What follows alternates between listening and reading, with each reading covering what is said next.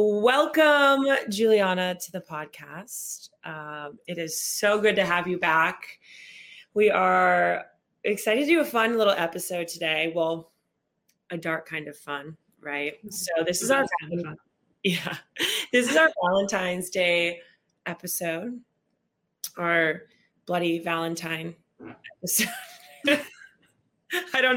I felt like it should be called that, but I have no idea if that's really what's going to be spoken about. So we'll have to wait and see. But we'll see. Today we're talking about the dark side of love. We're talking to Juliana Wexler. She came on the podcast for our first episode ever.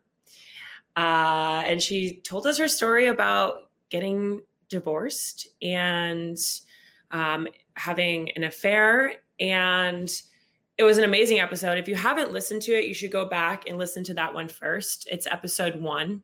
So definitely go back and listen to that. Just a caveat, we are not glamorizing affairs or divorce. We are having conversation about them, a topic that's not typically discussed. So I just wanted to put that in there because I feel like it's important to say.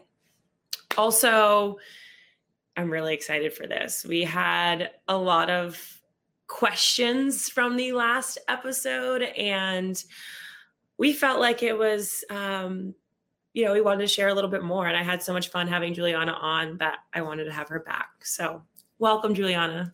Thanks. I'm so happy to be here. I got so many great responses, and I know you did too from the first podcast. So happy to be here to give more information.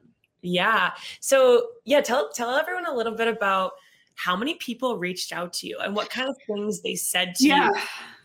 I mean, I expected that people in my close circle would obviously reach out to me, but it was more people that I didn't know that heard the podcast through you and followed me on Instagram, or people that from high school that I haven't talked to since high school, people that I haven't talked to since college, people in my sorority, people that I barely knew in college, people that my story really resonated with, either people that had experience with infidelity or divorce themselves, or just it made them look at their own relationship differently. And, for me, like telling my story initially was about coming forward and entering a new chapter, having the guts to not live under the shame of my own story and to tell it. I didn't really imagine that it would impact other people. It was more supposed to be like a cathartic thing for me to do.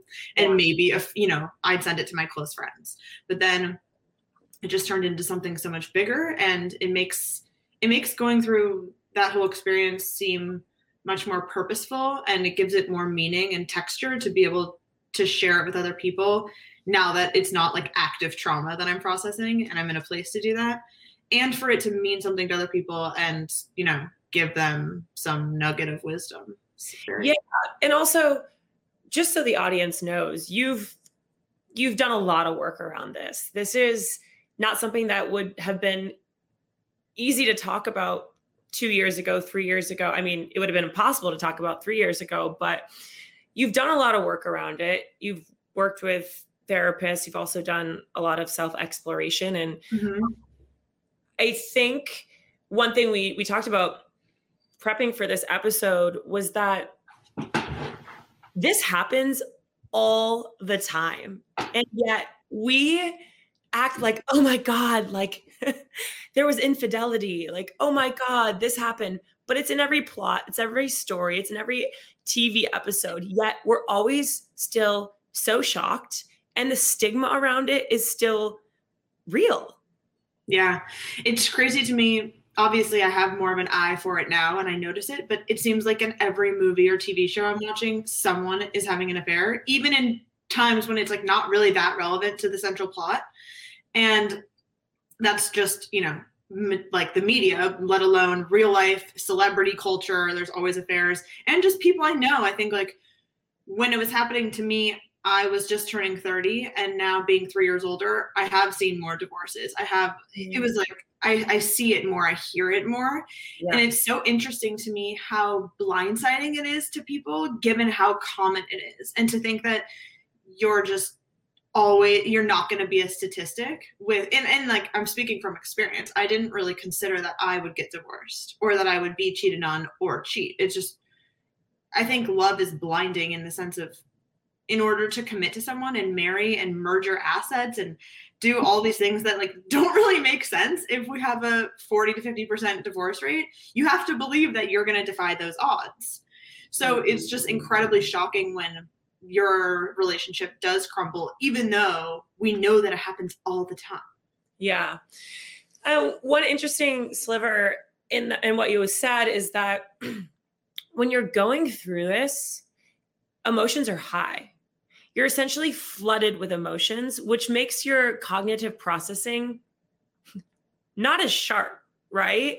And so we'll get into that a little bit more today, but I wanted to just point that out because you do things that you would never imagine yourself doing. And people do things to you that you can't imagine that they would have ever done to you. So yeah, it's important to remember that when you are going through divorce, you are going, through being cheated on and cheating on someone, that you're not always thinking super straight. Yeah. And Esther Perel, in her second book, I forget what it's called, State of Affairs, I think, talks a lot about the dopamine, just how you're in a state of basically addiction and dopamine rush while you're having an affair. And it causes normally very sane and practical and logical people to do crazy things. And I read that as Sam and I were separating, that book, and it made me feel really validated because I had a lot of confusion before the shame, just like confusion of how did I become this person that's lying to someone's face and gaslighting them? Like it's confusing and surprising to watch yourself become that. And knowing that that's a common occurrence in that situation did help and give me a little solace. And obviously I've heard that from other people's stories too since. Yeah.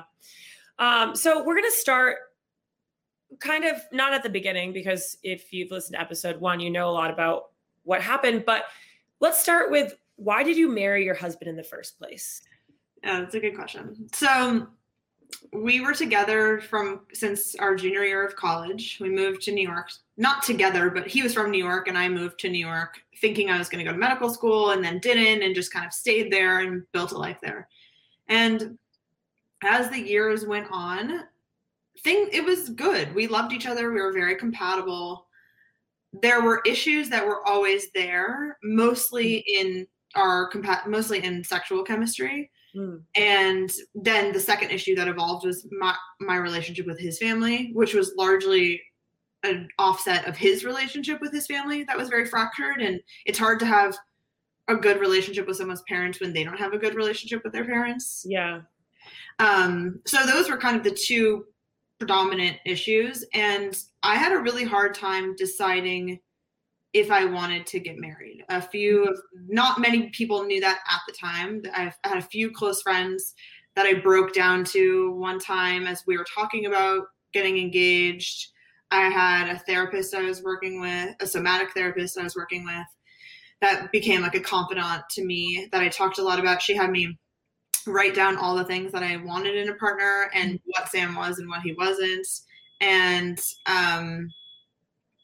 I kind of just decided that I was driving myself crazy in the months after we moved in together when we were talking about potentially getting married.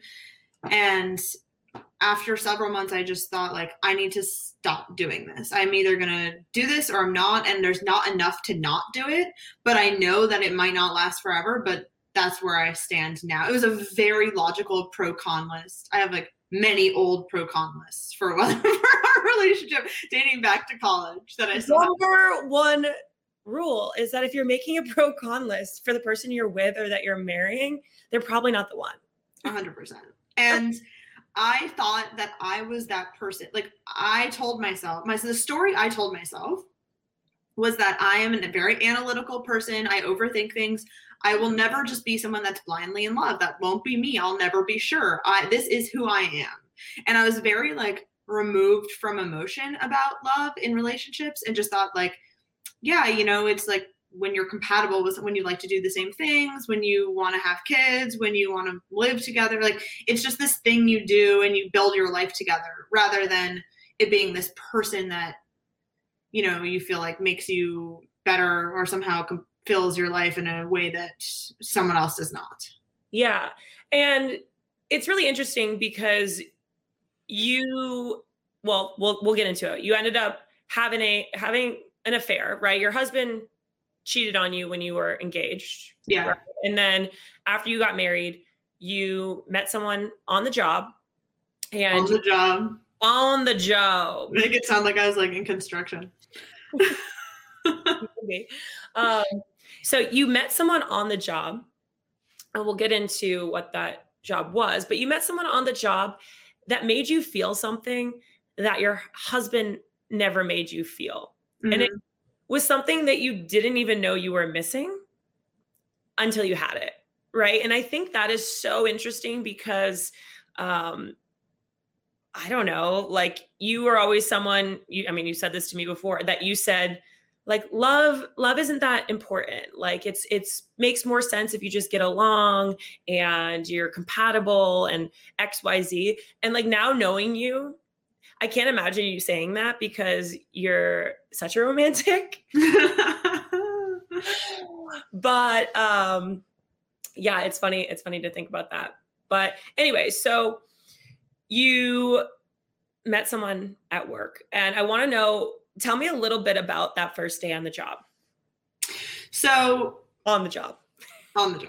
So I was hired by the guy that I later had the affair with, who was a co-founder of the company. He was essentially like the COO of the company. Started it with another guy. He hired me. I actually heard about the company through my ex-husband. It's a long story. Basically, like, he got put in, the guy I had the affair with, who is the founder of the company, got put in touch with my ex-husband for something professional, not related to me at all. And my husband said, I think you would like this company. You should check them out. And I did, and I interviewed with them, and then I got the job. So that was always like a funny just story of how I got connected to them. Yeah. Being on the job, so it was a healthcare startup. I was like the 8th employee. It was very mission driven, very high achieving, very ambitious. Like, looking back, like, probably destined to fail anyway, because we were trying to do too much with not enough capital. Yeah. But certainly the emotions and sexual attraction of several people in the office together, like, just made it implode.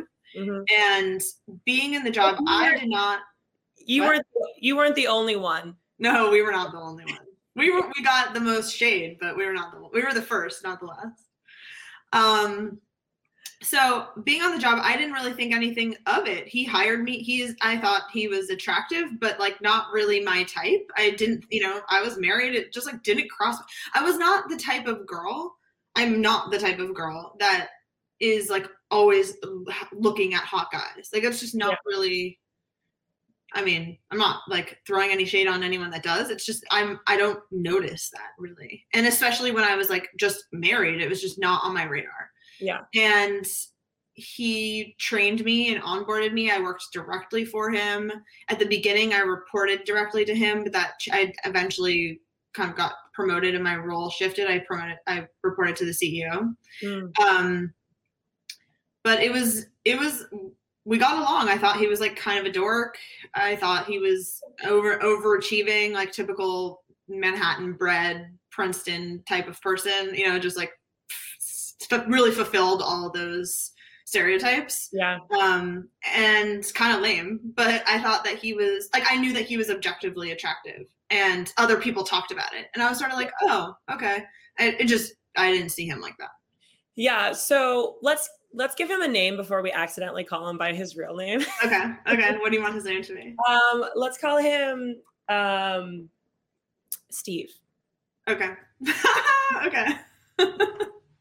Let's call him Steve. So when did you realize that Steve was more than like, who's interested in more than just like a coworker relationship? Yeah. So a few months in, we had traveled to Phoenix a few times because we had our partner, like these partners that we were doing business with were there. And it was just the two of us. And this was the second or third time we were there. So it was like in the late fall around Halloween. And we had gone to dinner, just the two of us the night before, and we were drinking. I think it was the first time we drank together. Maybe not the first time, but one of the first times. And it was just kind of, it felt like we were on a first date kind of. He was like, so tell me about your family. Like we were just talking about more than just work. And he knew my husband indirect, he had spoken to him professionally. So he kind of asked me questions about him. But it was just, it felt like we formed some little connection, but friend wise. Yeah. And I remember when we were at a Mexican restaurant, and the waitress came around to ask if we wanted another drink. And I immediately said no, like instinctively. And I think looking back, I felt that something was escalating and was trying to put an end to that. So then the next day, we spent the day together all day doing work stuff, meeting with these people. And I really excelled and took charge of like a bunch of business items that needed to be done. And we got a lot of deals done that like were, above our expectations and met a lot of goals. And I think that attracted him a lot. Like I felt very, looking back, I was magnetic because I had done, like he was seeing me, he was kind of idolizing me in that moment. And not to say that it wouldn't have happened without that. I just remember that. And then he started saying things to me, like he started telling me about his personal life. And then we got drinks at the bar in our hotel. And I remember, and that was the night where everything happened. And I also remember just the events of that night, of that day leading up to it, were just like it felt like we were being pulled together. And suddenly we were looking at each other very differently. And I don't know, according to him, he always looked at me like that, but I felt something shift, and maybe that was just in me. Yeah. Yeah, because you went on the trip being like, I'm married. I didn't think anything of this, right? So this dynamic. And I don't think that he did. Yeah, I'm not, but who knows? I'm just illustrating that, right? But this dynamic is not unusual, right? Like we wanted to talk a little bit about, workplace romance, because it happens all the freaking time, right? So tell me a little bit about the dynamic, the power dynamics of dating someone that's your boss or who's above you, right? Yeah. So at the time, I was very, when I originally told people about this, that my ex and I were splitting up, and this story, this was in the middle of all the Me Too stuff.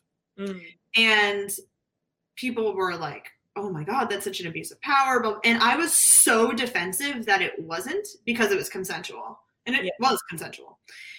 With a few years under my belt and a more understanding and more research and just kind of nuanced conversation around what the Me Too movement is about, I do see a little bit of why it was an abuse of power. He had direct control. He hired me. He could have fired me in a second. He controlled my salary. He controlled how the CEO, I had a relationship with the CEO, but he could have influenced that wildly if he wanted to prop me up or tear me down.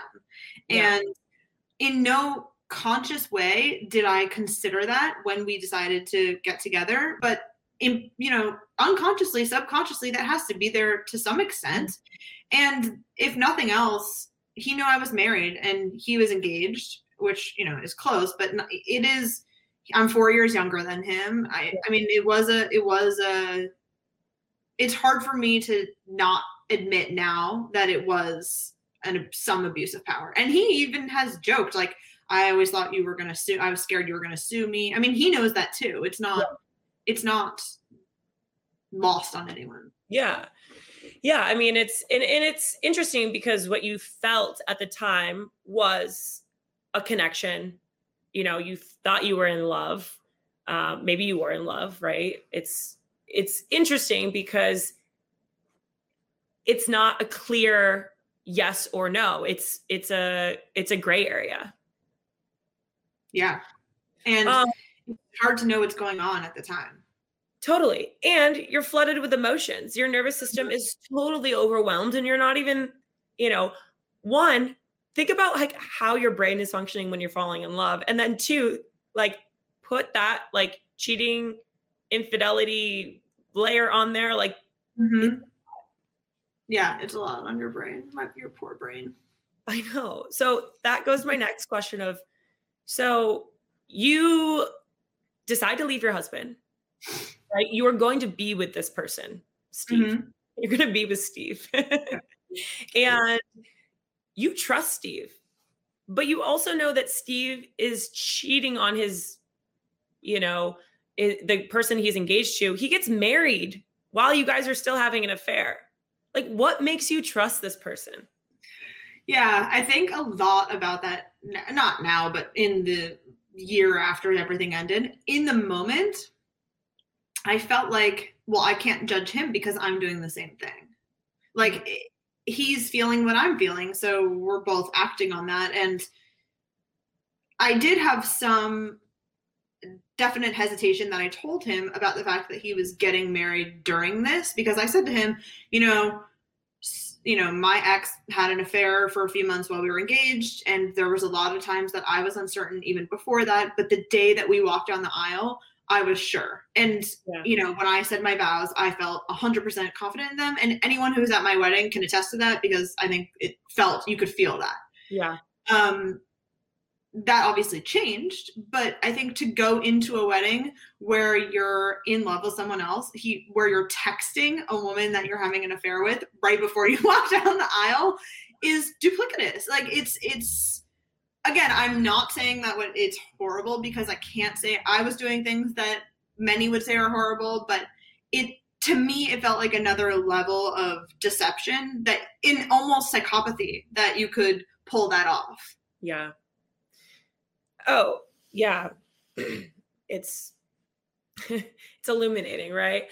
Yeah. So this person obviously made you feel something that your husband didn't feel. What was that thing that was missing in your marriage now looking back? I think acceptance. Like, I am already a perfectionistic, critical, judgmental, mostly turned in on myself. Goal-oriented. It's hard for me to accept myself, and I need to be with someone who just sees all of me and is okay with all of me and isn't trying to change me. And I felt like with my ex, I had my own wounds. They were not his fault, but his disposition was like pouring salt on them. And another person and Steve was very self-critical, and he had a lot of the tendencies that I did. So it was like we got each other on that level. Yeah. And we didn't do that to each other because we knew how devastating and crippling that can be to have that disposition towards yourself. And so I just felt like seen, and I felt safe being vulnerable in a way that I didn't with my ex at all. So what did your husband do when you told him you were going to leave him? So how did that happen? Okay. So I was working with a therapist throughout the whole experience, the therapist that he and I had seen when we were engaged, when he was cheating on me. And so she sort of knew our story. And I always wanted to ask her, like, did you see this coming? Because I never did, but I just thought it'd be interesting. Because she didn't seem like that surprised. And she never tried to talk me out of leaving him. So sort of thought like maybe she saw this coming. Yeah. And we were working towards April 1st was the day that I was going to tell him. And I wanted to get far enough with Steve where, it was like I needed time. And I was also actively mourning my life with my ex and thinking like I remember we spent New Year's with his friends and I thinking like, okay, this could be the last time I see them. Like I was kind of saying goodbye to things in my head. Yeah. And then at the last day of February, he saw a text from Steve that said, "I love you." So my plans got skirted and everything exploded then, which looking back, things were heating up at a level where like even Steve's wife was starting to have questions, like work eventually found out, like there were things that were unraveling as they do, like they tend to later in an affair where you get sloppy. Yeah. Did you work find out before you guys told your significant others? No, they found out the next week. It was like a crazy 10 days or a week, if that. So my ex saw that text.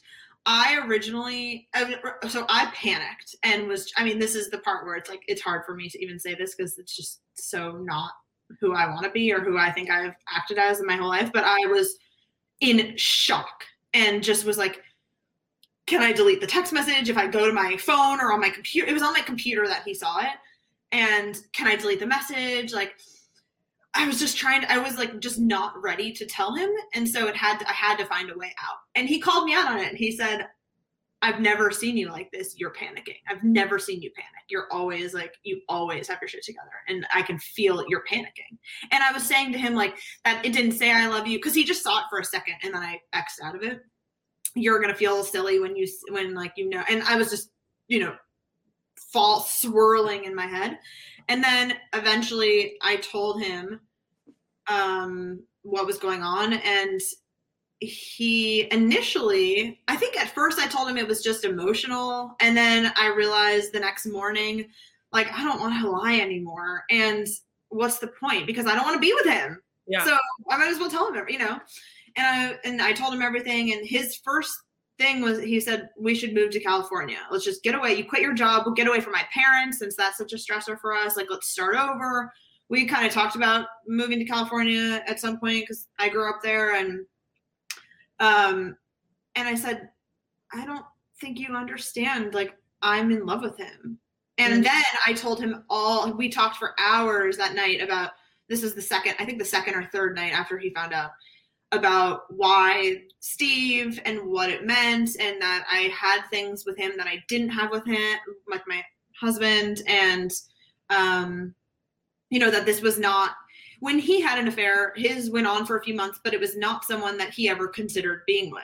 For one, she was married and not interested in leaving her husband, and I don't think that he was interested in being with her. And it's very different when the person that you're cheating with is someone you really want to be with and are in love with. So it was heartbreaking. Those conversations of kind of breaking to him that this was not the type of cheating that he had done. It wasn't the type of cheating to stay. It was the cheating to leave. Were really heartbreaking. And his decision. So then I think he stayed in a hotel for a few days after that and to think about things. And then he came back that next week. But by that time, my work had found out and I was just dealing with that because that was a whole eruption. Yeah. And he came back and said, okay, I think we should separate.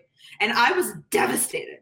It felt like, I was just looking back, just so ridiculous because the whole time I had been telling the few of my friends that I had told and my therapist and Steve, I want out of this marriage. I don't want to be in this marriage. But there was something about hearing him. He had always been so sure of me that there was something about hearing him say that he wanted to separate that just was so hard. And that's when I called my mom and told my mom. I called her and said, he hates me. And I told her the whole story. And I realized, how irrational that is. It's just, I wonder why. That's what it felt like in the moment. It felt like, temporarily for a few hours, it just felt devastating. And then I kind of came to and realized okay, this is what I wanted. I want him. And then I shifted my energy. And I remember writing this in my journal of I want him to feel good about leaving. I don't want to just leave him. This is a decision. If he came to me and said, I think that we can make through this. I think that this can be an opportunity my affair was to strengthen us. And I want to go to therapy and I want to do this. I wouldn't have wanted that, but I might have respected that in the short term. Yeah. And to hear him, I wanted him to have clarity and conviction about us getting divorced because I didn't want it to be I'm just ending this 9-year relationship, singularly. And so a part of me felt good that he felt good about leaving. And I think his anger was really energizing, as anger is. Anger is an energizing emotion. It gives you the desire to take action. Yeah.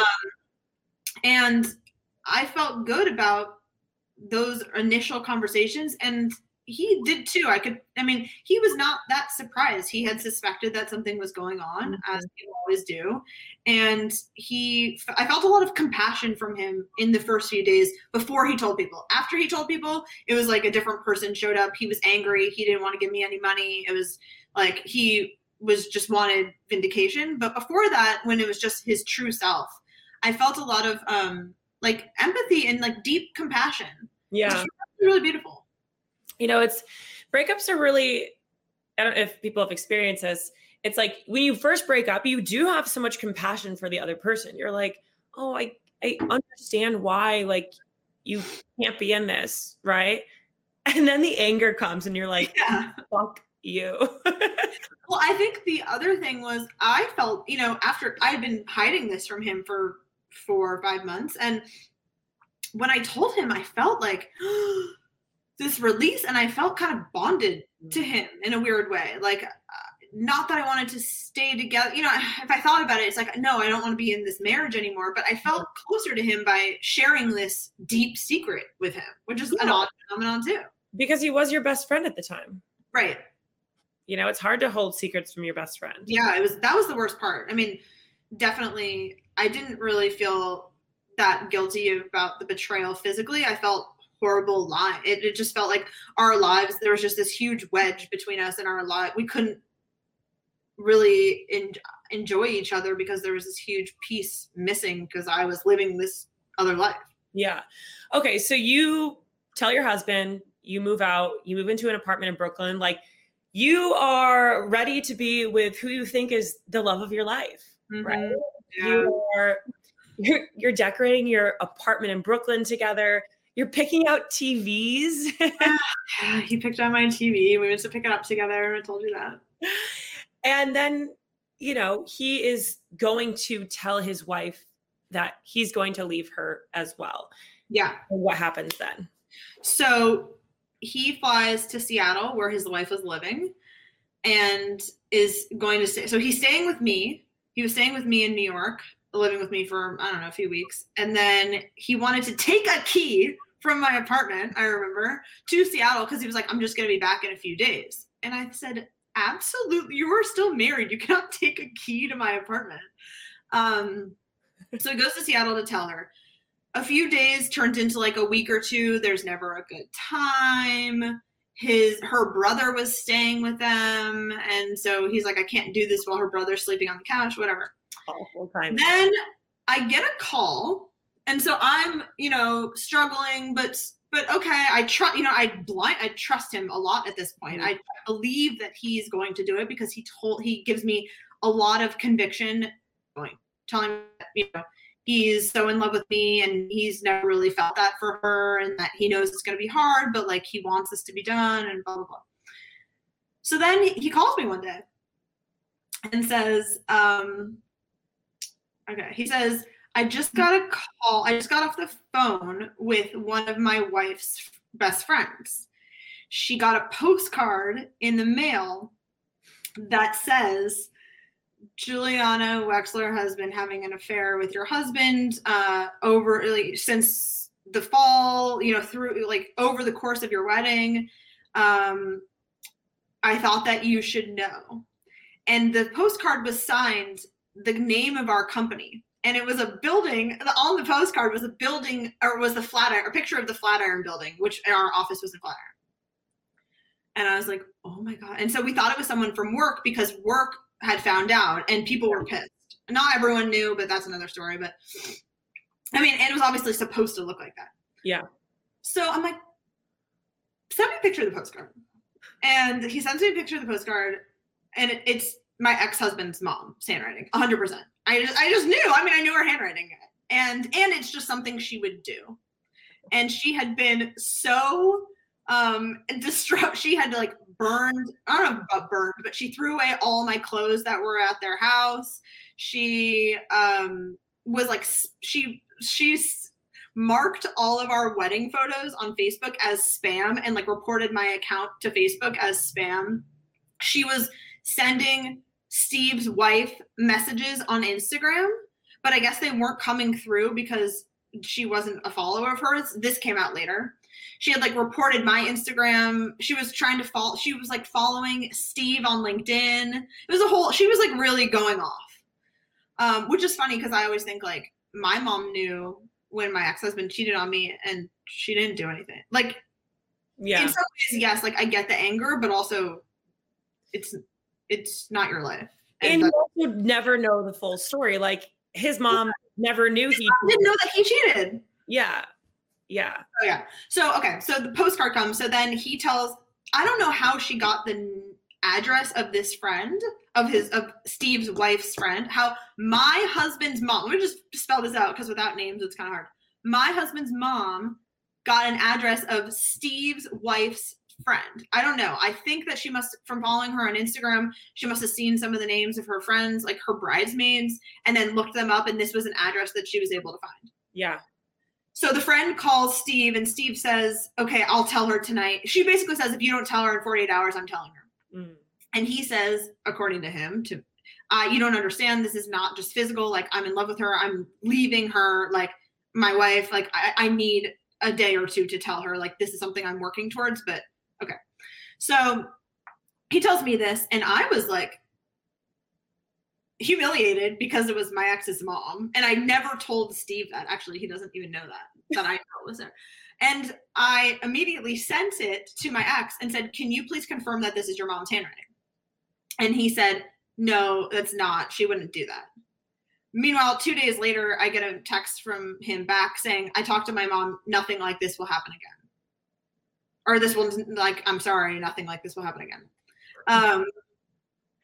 So don't mess with a little, a mom's child. Exactly. Mama bear. A helicopter mom, especially. So then so Steve tells his wife, he gets a hotel because her brother is staying with them, tells her that night. Obviously, I don't know what's happening. I know that he's like, I'm going to go dark for the night and you're not going to hear from me. I'll talk to you tomorrow. The next day, I don't hear from him in the morning, and I text him, and he ends up FaceTiming me, and he tells me, like, I told her, but I can't do it. I tried to do it, but she made a lot of points about how I haven't tried in the relationship, and how I just, we've been apart, we've been long distance for a year, and we just got married, and I haven't tried, and she's right. And the opening line that he was working on his therapist with to say that he opened with, which I thought was a good line, was, I don't see a road to happiness with you, and I do with Juliana. And he told her, I mean, I don't know, obviously don't know exactly what he told her, but she ended up calling me. So I know, a week later, so I do know that he told her, I at least got to tell her a lot of things. Like, she knows the story. Yeah. And, the shock of that, like, I just felt my stomach drop, all of the things that you feel in heartbreak that I just couldn't, it's like I couldn't believe it, but I also could believe it. And it was the thing to happen. And it was such a surreal moment. I was like in a coffee shop. It was horrible. And that process, and then we talked for several hours that weekend, and it was just hearing him. He admitted a lot of things that he had lied to me about, which actually made it a lot easier to walk away. He had told me that he had cheated on her before. He had cheated on a previous like several year girlfriend with a girl who was subordinate to him at his first job. And then his wife, he had gotten together with at his second job, and she was under him. So now he has 3 women, one of whom he's married, that he's been above in a work situation. So I'm like, okay, that's a little suspicious. It's interesting. It's interesting because you can shift those power dynamics, but it's not that easy to shift those power dynamics. Well, I don't know if 3 is just, and the fact, so he had told me that he had never cheated before, or that he hadn't cheated on his previous girlfriend. I don't know. There's some big lie about when he had started cheating. And then he admitted that it's actually been going on for many years and with multiple people. And and he couldn't even remember the last time that it had happened. And it became very clear to me that, like, what happened with me what happened for me with him was very different than what happened for him with me. And he wasn't going to leave because he had experience with this and he hadn't left in the past, he was more interested in like, you know, living out the facade of their life together and not prepared to leave. And I think he's the type of person who, from getting to know him, that is very emotionally reckless. I don't think that he like means harm in the moment, but I think he just does whatever the hell he feels like doing. He's like a bull in a china shop, and he just creates a lot of destruction wherever he goes. And he's very like intellectually manipulative and also intuitively manipulative to women. Wait, can you tell us what intuitively manipulative means? So his line was that he has the intuition of a female, and he told me that when he was in his 20s, he saw a therapist because he could feel that he was using his deep intuitive abilities to take advantage of women. He didn't want to do that because his dad had affairs, and he didn't want to be like that. And you know, it's so funny because I've read and people say men always, maybe everyone, but definitely men, show their cards up front. They tell you their red flags. Women just don't want to hear them. And looking back, it's like, yeah, he laid everything out on the table for me. I just didn't want to hear that stuff. And I thought with me, it's different, you know, all of the things. But it's a good lesson that like, if you listen carefully, people do tell you who they truly are and what they're willing to do or not do. He also admitted to me at the end, that last day, that he had lied about he told me he tried to call off his wedding a few weeks before, and that his wife sort of threatened suicide, and she had a history of major depression, and held up their dog and said, "You're never going to see the dog again," and said, "I don't know how I'm going to go on," and that she called her mom. Is this whole story. And then he told me that he made that up and that he didn't really do that. And at the time, that signified to me that he was willing to try to call it off. And that kept me in the game, actually, for better or worse. And he knew that. It was just enough to keep me around. Yeah. And so there were a lot of those moments. Yeah, because if people don't know you, like, you're super practical. Very practical. Like, you're not going to do something unless it's lined up to be what you desire, right? Or desire at the time. Because looking back, like, that was the best thing that ever happened to you, is not being entangled with someone who clearly has some things they need to work on, right?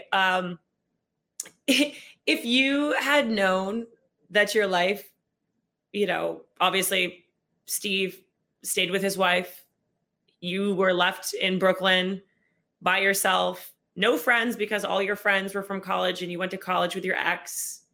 You know, you had your girlfriends, right? But yeah, I had my friends, but I lost a lot. A lot of our friends at that point were kind of joint friends, and they were more friends with my ex. So yeah, I lost a lot of friends. Yeah.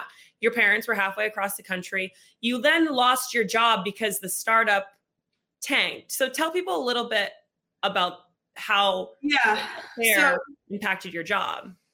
The startup, so the CEO found out about Steve and me and forced Steve to resign.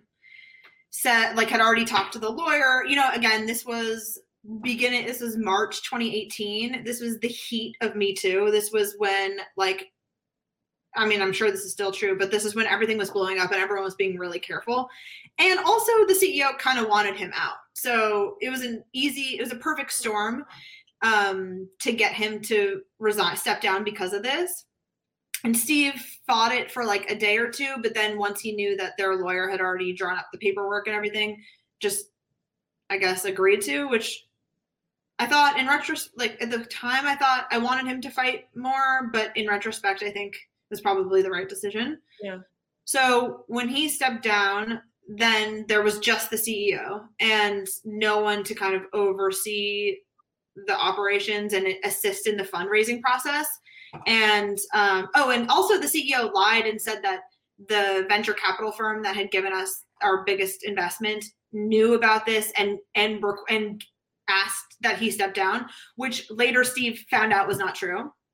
but it was too late at that point. So he stepped down, then went to Seattle to be with his wife and ended up staying there. He said he was going to come back in a few days, and he was like looking at other jobs in New York because he was going to come back to New York after he ended things with her, but obviously he just stayed there and got a job there. And then I found, so the CEO's chief of staff, who was a girl a few years younger than me, I remember confronted me. She was the one who found out about us from a note that he had either a card I had given him or a note that he had passed me at work. And she told the CEO, and then the CEO told Steve, and then I confronted her because I was friends with her, and I just thought, like, you know, this could have blown. You don't know that my husband knows. Like, you could have confronted me before taking this to the CEO. And she looked at me with so much disgust and disdain and said, I would never do something like this. I would never sleep with someone I worked with. I would never jeopardize the company like that. I would never lie. I would never cheat on my husband. She was single. I later found out, and people always suspected that she and the CEO had a thing, but that she denied it vehemently. I later found out that she and the CEO were together. I don't know if they were physically together at this moment that she confronted me, but certainly in the weeks after. And that the CEO left his wife and his newborn baby to be with her. She was like 6 or 7 years younger than him. They lived together. They were together in secret for a while. They lived together for a few years, and I think they're broken up now. But I just thought, oh my God, I was so angry. I mean, I was so angry at the way she talked to me and that she was doing the same thing. It was just so. Yeah. I mean, the judgment runs rampant, right? Yeah. And if you think about triggers now, knowing obviously so much more about psychology and the shadow, you know, I was triggering something in her. And I think like triggering the idea that like she was probably in love with the CEO and maybe hadn't acted on it, and seeing that I was acting on it triggered her and maybe made her realize, oh, I can act on it. Yeah. That was always my theory. I don't know. It's so interesting. So you had to, and then what happened to your job? So then the company tanked because we were trying to raise more money, but without, I mean, it was not 100% because Steve left, but if Steve had stayed, Steve was integral in the fundraising process. He had a good relationship with the venture capital firm. They were supposed to give us more money, and a byproduct of his departure, as well as some other things that weren't working, was that we weren't able to raise more money and the company failed. And we were all left unpaid for several months of work. Like, we were supposed to be getting paid, and then our paychecks were put on hold because we were raising money, and then we just never got them. So I was suddenly stuck like with no income and no job, living by myself for the first time, with my husband hating me, not speaking to me, and half my friends not talking to me, and my family on the other side of the country. So it was a dark time. So knowing all of this, would you have left if you knew it was the next 2 years of your life were going to be the 2 hardest years of your life? Oof. So I think I had to believe that I was going to be with Steve to leave, because if I had known that I wasn't, and just like how much the grief just lasted so much longer than I thought it was going to. Mm-hmm. And I was doing so much work, and, you know, it just felt like never ending for the first like year, close to a year, and really the first year. And I just didn't, you know, I felt like I lost so much, and I think I would have left, but I would have done it very differently. I don't know that I could have left without Steve. Like, I think eventually maybe I would have, but also eventually we would have had kids, and it would have been next to impossible for me to leave. And it would have just been harder to like follow my soul's calling. Like, I think that Steve restored my faith in love, and in like gave me like my like zest for life back. Yeah. And I don't know that I would have known that I was missing that if he hadn't come into my life. And I wish that I could have gotten there in a way that could have been less painful for all involved, you know, families, friends, everyone was like heavily impacted by this. But I just don't, that's not what happened. And I don't know that it could have happened like that. Yeah.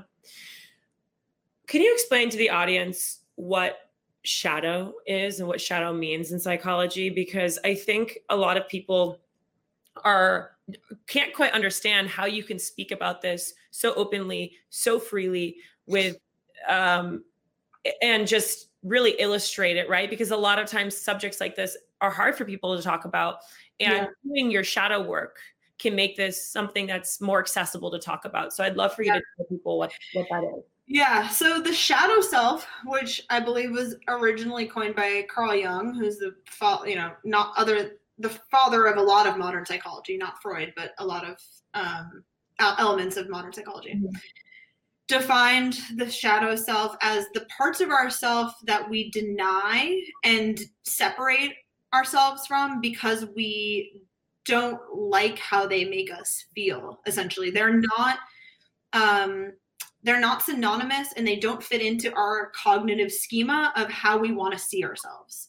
And so it can be parts of you that you were told in childhood didn't get love. Like in childhood, for example, for me, it was a lot about like accomplishments. And so I learned very early on that being smart and doing well in school were things I was going to get love for. And so any part of me that didn't fit in with that, I denied. I said, I'm not going to like lean into elements of myself that don't get me love, because that's all a kid wants.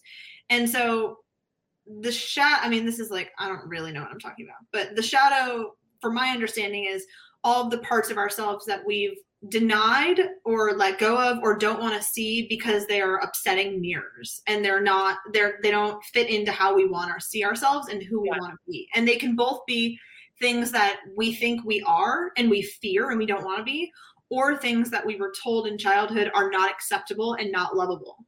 So it's interesting to think, and I've done a lot of shadow work, and a lot of like a few people have come up as like just really triggering my shadow and elements of my part. And you can tell that someone's triggering your shadow when they just bug you, like they just bother you on such a deep level, and for like it feel like they're getting under your skin in a way that doesn't really make sense. It's usually that they're triggering something in you. It's less about what they're doing. Yeah, no, and I would say that you're really good at explaining that. You do know what you're talking about. You've worked through a lot of it, and it's really fun to watch and inspiring. Everyone should do some shadow work. It's pretty powerful. There's a lot of resources out there. You can just Google shadow work, and there's a lot of journal prompts and meditations and things to think about. And it's pretty straightforward once you get into it of what it is. And I like it because it's pretty it kind of moves on its own. Like once you start thinking about, what was valued in childhood? What did my parents or my caretakers value? What elements of myself didn't fit with that, or what made me feel unlovable? And then you start to see like, these are people who triggered that, and that's why. And then it all just makes sense. Yeah. It's pretty incredible, and it's hard work, and it can bring up a lot of emotions and a lot of things you don't want to deal with. So be prepared for that as well. I think what the most significant thing in my mind that has come out of this experience for you is the fact that you are now awakened to what love can actually feel like. And even though it may not have been, I think the love was real with Steve, but it wasn't long lasting, right? It still allowed you to know what it felt like to be in love. And that has opened you up to a whole new just level of calling that into your life, right? And not settling for someone that is compatible, but like doesn't light you up, like, will be a good dad, but, you don't enjoy having sex with them, right? So it has awakened this newfound love in you. And I want you to speak to that a little bit, because I think that is the silver lining of this really hard time you went through. Yeah, definitely. It restored my faith in love, and that also was self-love. Really what you fall in love with when you're in love with someone, especially in an affair, is the version of you that shows up. And really with Steve, who I was in love with was the me that came and showed up to that relationship every day, and the version of me that he saw, and that could actually be who I am.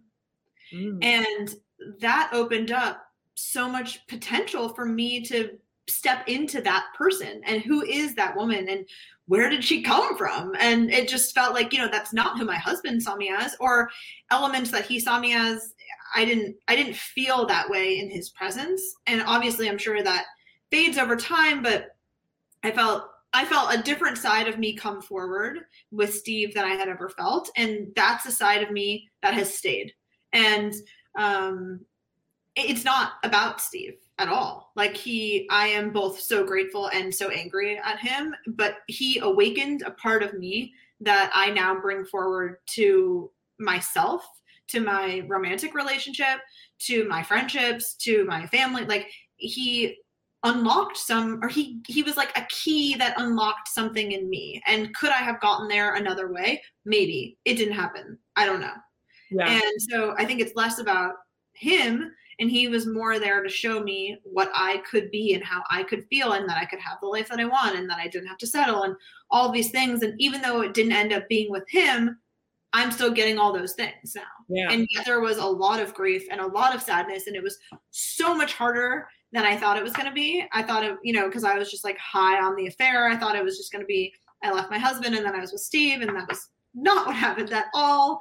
But it was still like in each moment, not every, in my life today, I just see the blossomings of the person that I was prior to my ex-husband, and that developed in my relationship with him. But a lot of things were pulled out in my relationship with Steve, a lot of parts of me that I kind of dusted the cobwebs off of and really came into. Yeah And people are so scared of hitting rock bottom and having a triggered to life moment, right? We always try to sidestep pain. And when you're meant to go through something, you're meant to go through something like that, because you learn so much in dark times. Right? And rock bottoms are really beautiful. And I mean, this is not a hot take. Like a lot of psychologists and spiritual advisors will say this, but when you're in that period of everything is falling and you have no anchors, I remember my therapist, I said, I just have nothing I've lost my job. I've lost my apartment. I've lost my financial stability. I've lost my husband. I've lost Steve, and I've lost half of my friends, a lot of my social life. I have no anchors. It feels like I'm just drowning. And she said, you have to be your own anchor. And I said, no, I'm not going to do that. I don't know how to do that. I only look for things outside of myself to fill myself up. What am I paying you for?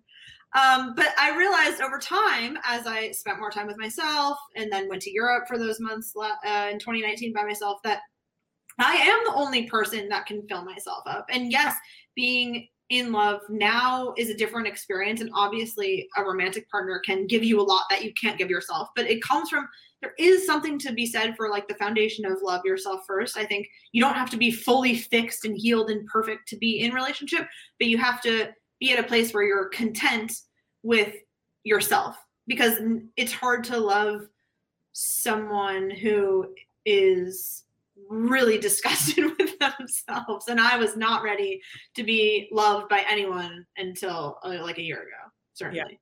Yeah. Oh, I love that. We'll leave it at that. That's a good ending point. Yeah. Thank you so much, Juliana. This was so fun. It's always a treat to talk to you. I'm lucky I get to talk to you every day. I know. Thanks for having me back. It was great. I hope people get their clarity on what really happened. Yeah, it's important to tell your story. And thank you again for being open and honest. This really helps so many people. And I'm excited to see how everyone loves it.